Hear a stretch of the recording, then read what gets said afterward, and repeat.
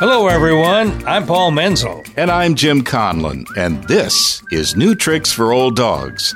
Our podcast features the many ways us older folks howl at the moon, odd news items you don't normally hear about, and conversations with other old dogs who are growing bolder, not older. So if you got 25 minutes or so, grab a cup of coffee, pull up a chair, and join us. In this episode, the old dogs ramble about what we miss. We introduce a new fashion phenomenon, the trikini. We mourn the death of the weekly newspaper. We extol the benefits of playing music during surgery. We ask our friend Bob Elder to tell us about unregistered investment advisors. And we decry the surplus of draft beer going down the drain. The Old Dog's Conversation is with Charlie McCarthy, a guy who should have been happy being successful as an IT wizard, but turned to sales, then to the law, and now who knows, maybe welding. Stay with us. So, Jim, what's on your mind? Well, a lot of things these days, Paul, because I have a lot of mind and not so much of anything else. What I've been thinking about lately is all of the things that I have started to miss a lot. You know what I mean? Okay, such as? Well, like, I miss my office. Oh, yeah? Yeah. Well, I guess I miss using Starbucks as a satellite office. I used to meet people there all the time because on any given corner, there's at least one Starbucks. Right. I miss lunches with friends. Haven't had that in a while.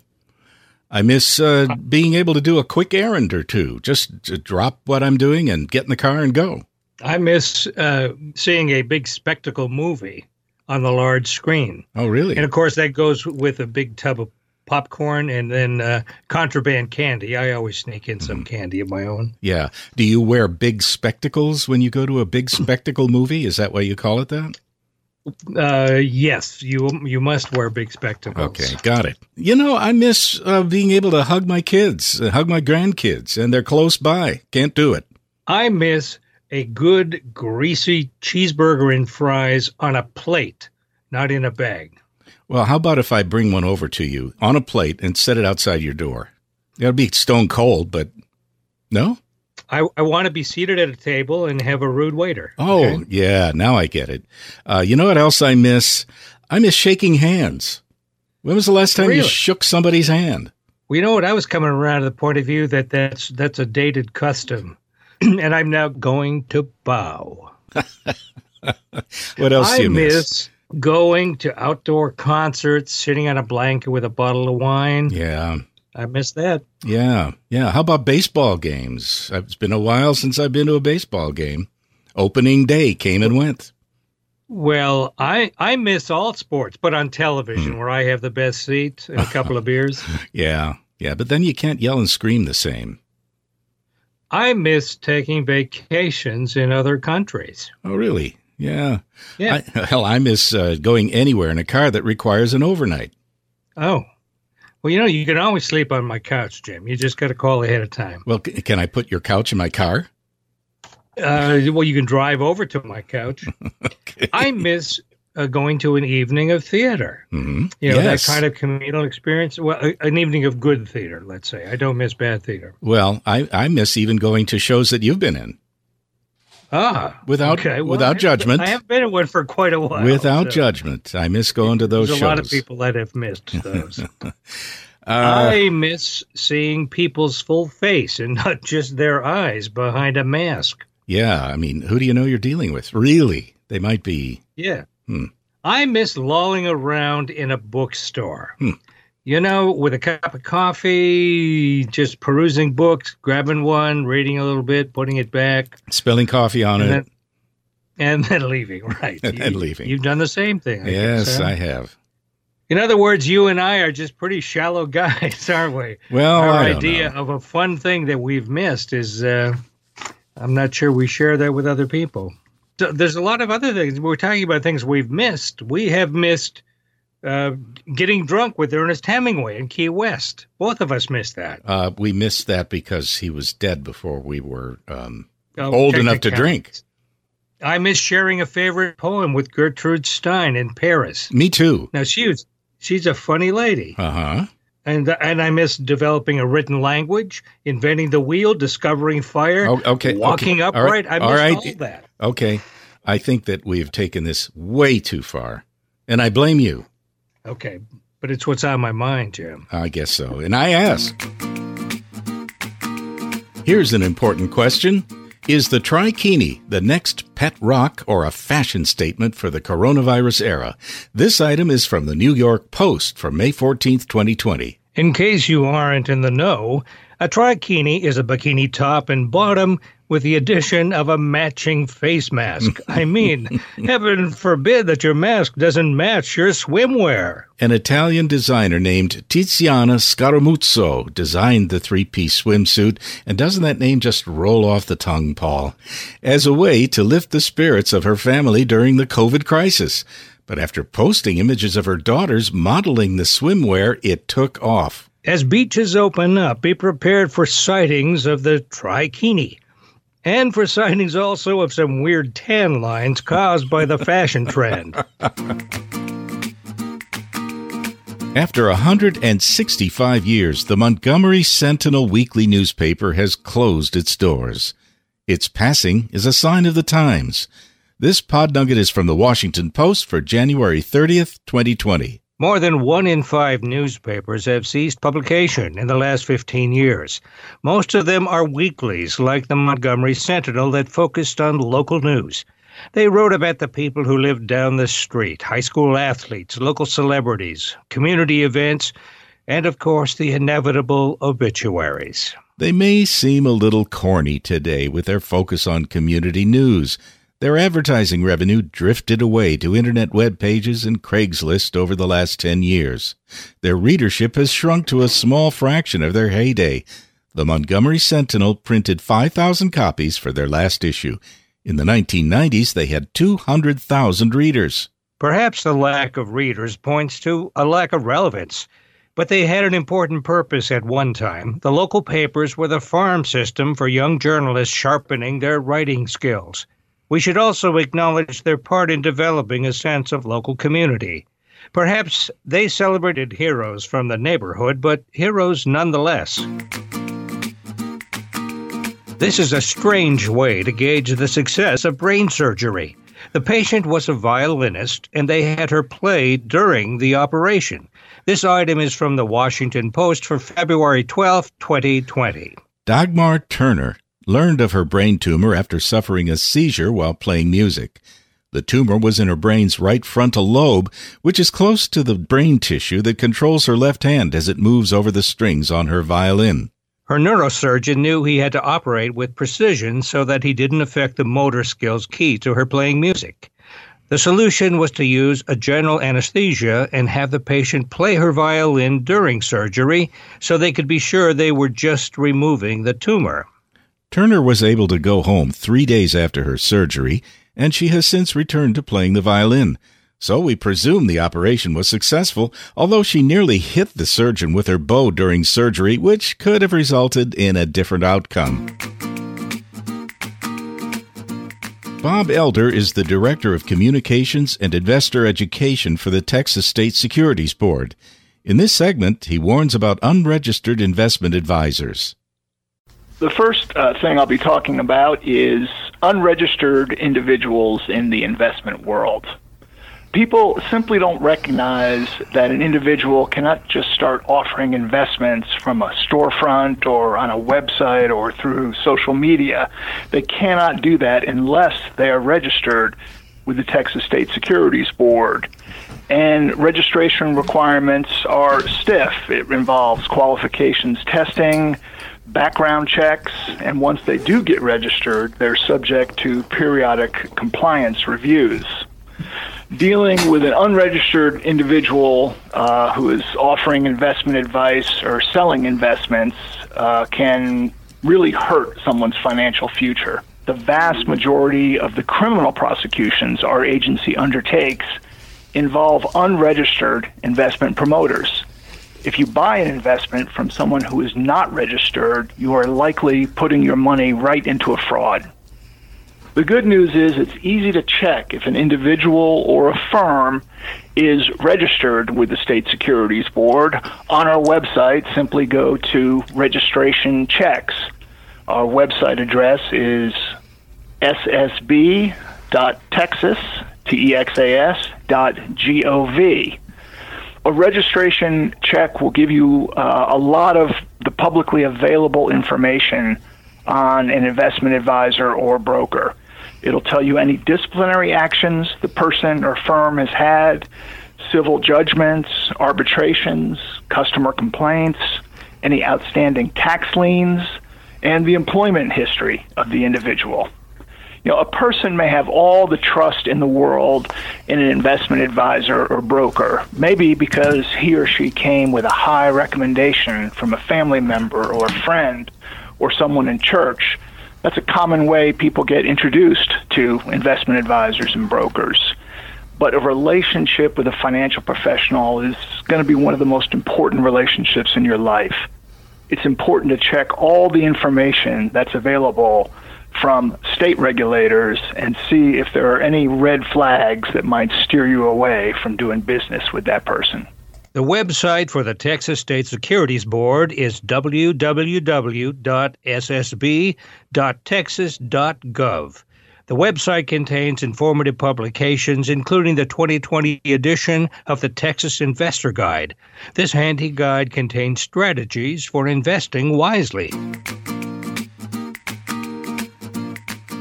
With bars and tap rooms closing due to COVID-19, there is a surplus of draft beer, with some product going down the drain. This pod nugget is from the New York Times for April 28, 2020. The closing of bars and the canceling of social events has been a serious problem for many craft breweries in the U.S.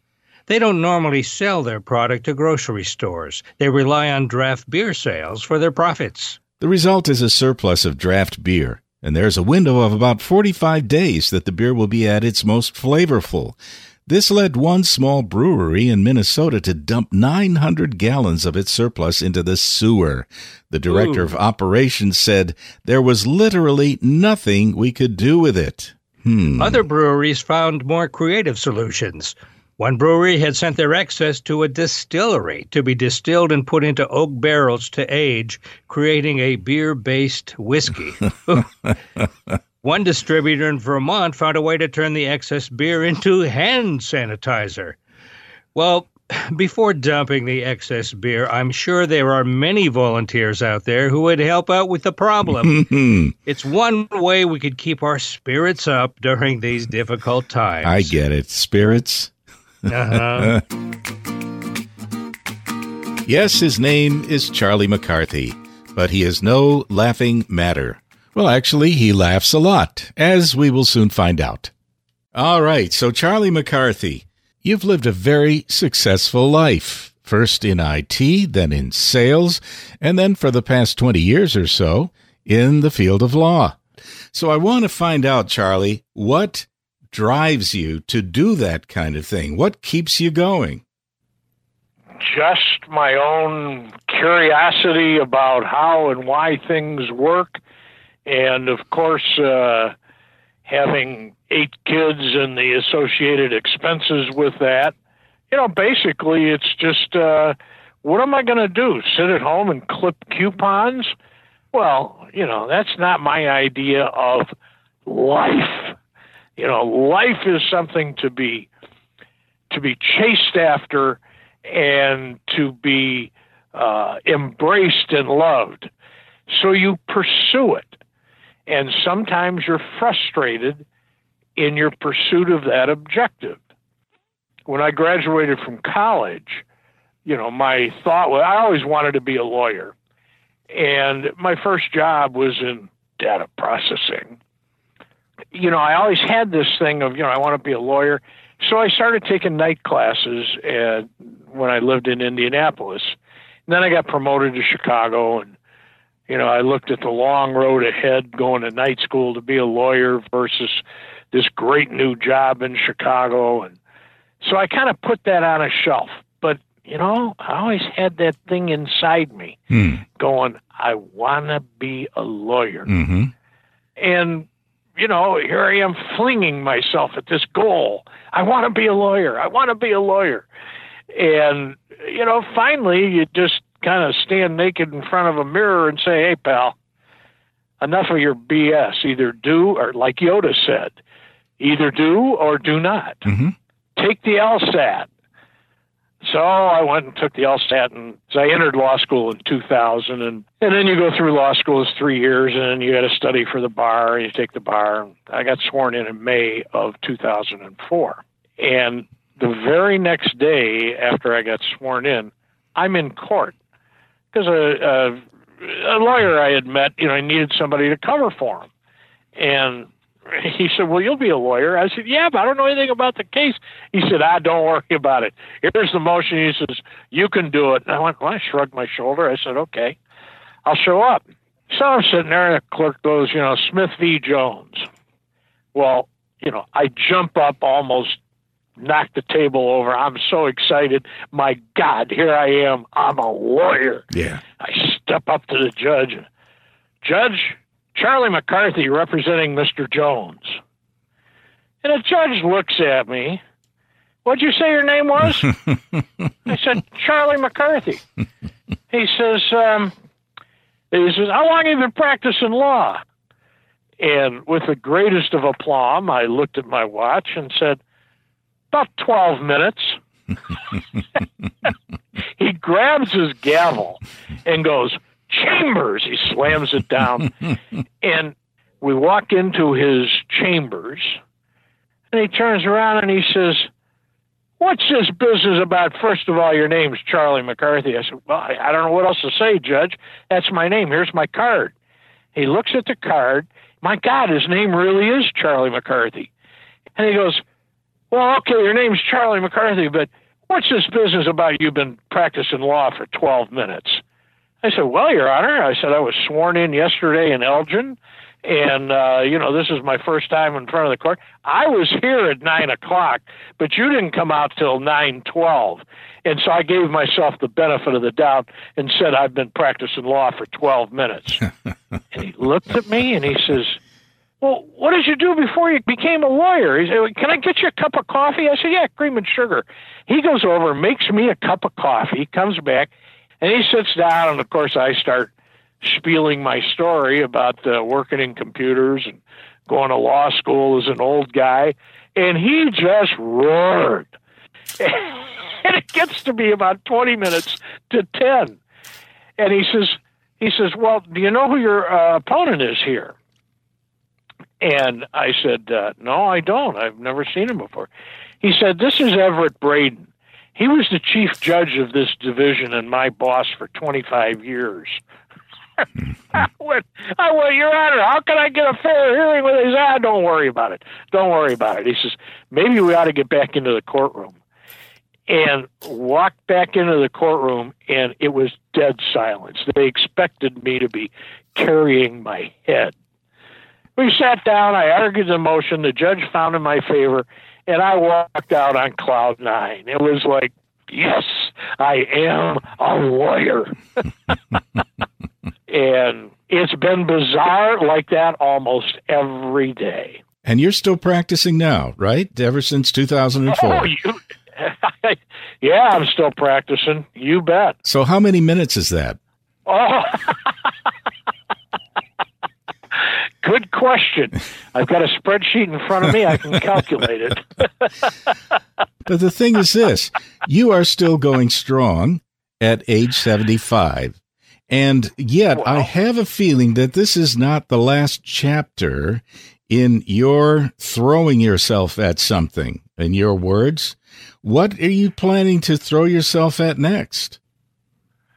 Well, after I graduated from law school, I just happened to be reading the Wall Street Journal, and there was a quarter-page ad for med school at Loyola, the Strick School of Medicine. Uh-oh. And I called up and I said, what is this all about? And they said, well, it's an executive program for med school to get professionals involved and really understand what it's like to be a doctor.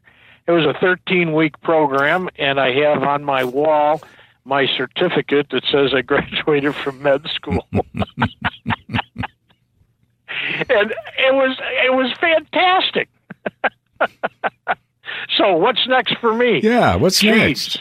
I want to take a welding class. Of course you do. I want to take an astronomy class. Okay. I've got to do that. I've got the Adler Planetarium here. There is nothing like being out in the middle of Lake Michigan.